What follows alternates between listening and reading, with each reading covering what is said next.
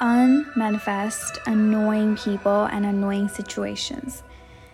Every annoying person and situation has disappeared magically out of my life. I'm such a magical fairy. They are too happy in their life to be too nosy about my life.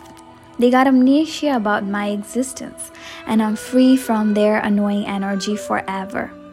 They have no power or control over me or my life ever. I never ever give them any amount of my attention or focus. My energy is way too precious for them to afford it. I never let them live rent-free in my head. I've taken back all of my energy and power from them now. I'm fully free.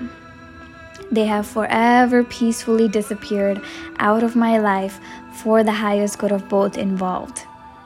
Nothing that they will ever do or be can affect me badly.